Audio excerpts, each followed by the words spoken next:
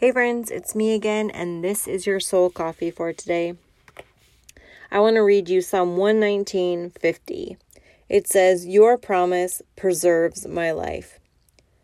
I love David from the Bible. He certainly never shied away from expressing his feelings openly to the Lord.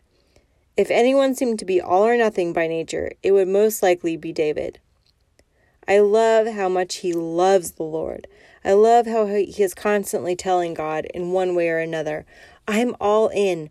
I love your word. Let me obey you and follow you with all of my heart. I'm all in." It's almost like you can imagine David trying to throw his heart at the Lord. How God had proven to David repeatedly his faithfulness, his nearness, his love. David trusted him completely and ultimately cherished him. In the end, this passionate reliance and reminding of why he wanted to be all in caused God himself to call David a man after his own heart. Perhaps that is because God is all in too, passionate, throwing his heart and love at us, holding nothing back. Let me pray.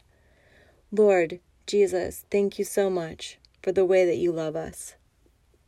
Lord, we want to be all in. We want you to have all of our hearts. We want to be like David. We want to say whatever it is you ask of us, Lord. We've seen your faithfulness. We've seen your nearness. We've seen your love.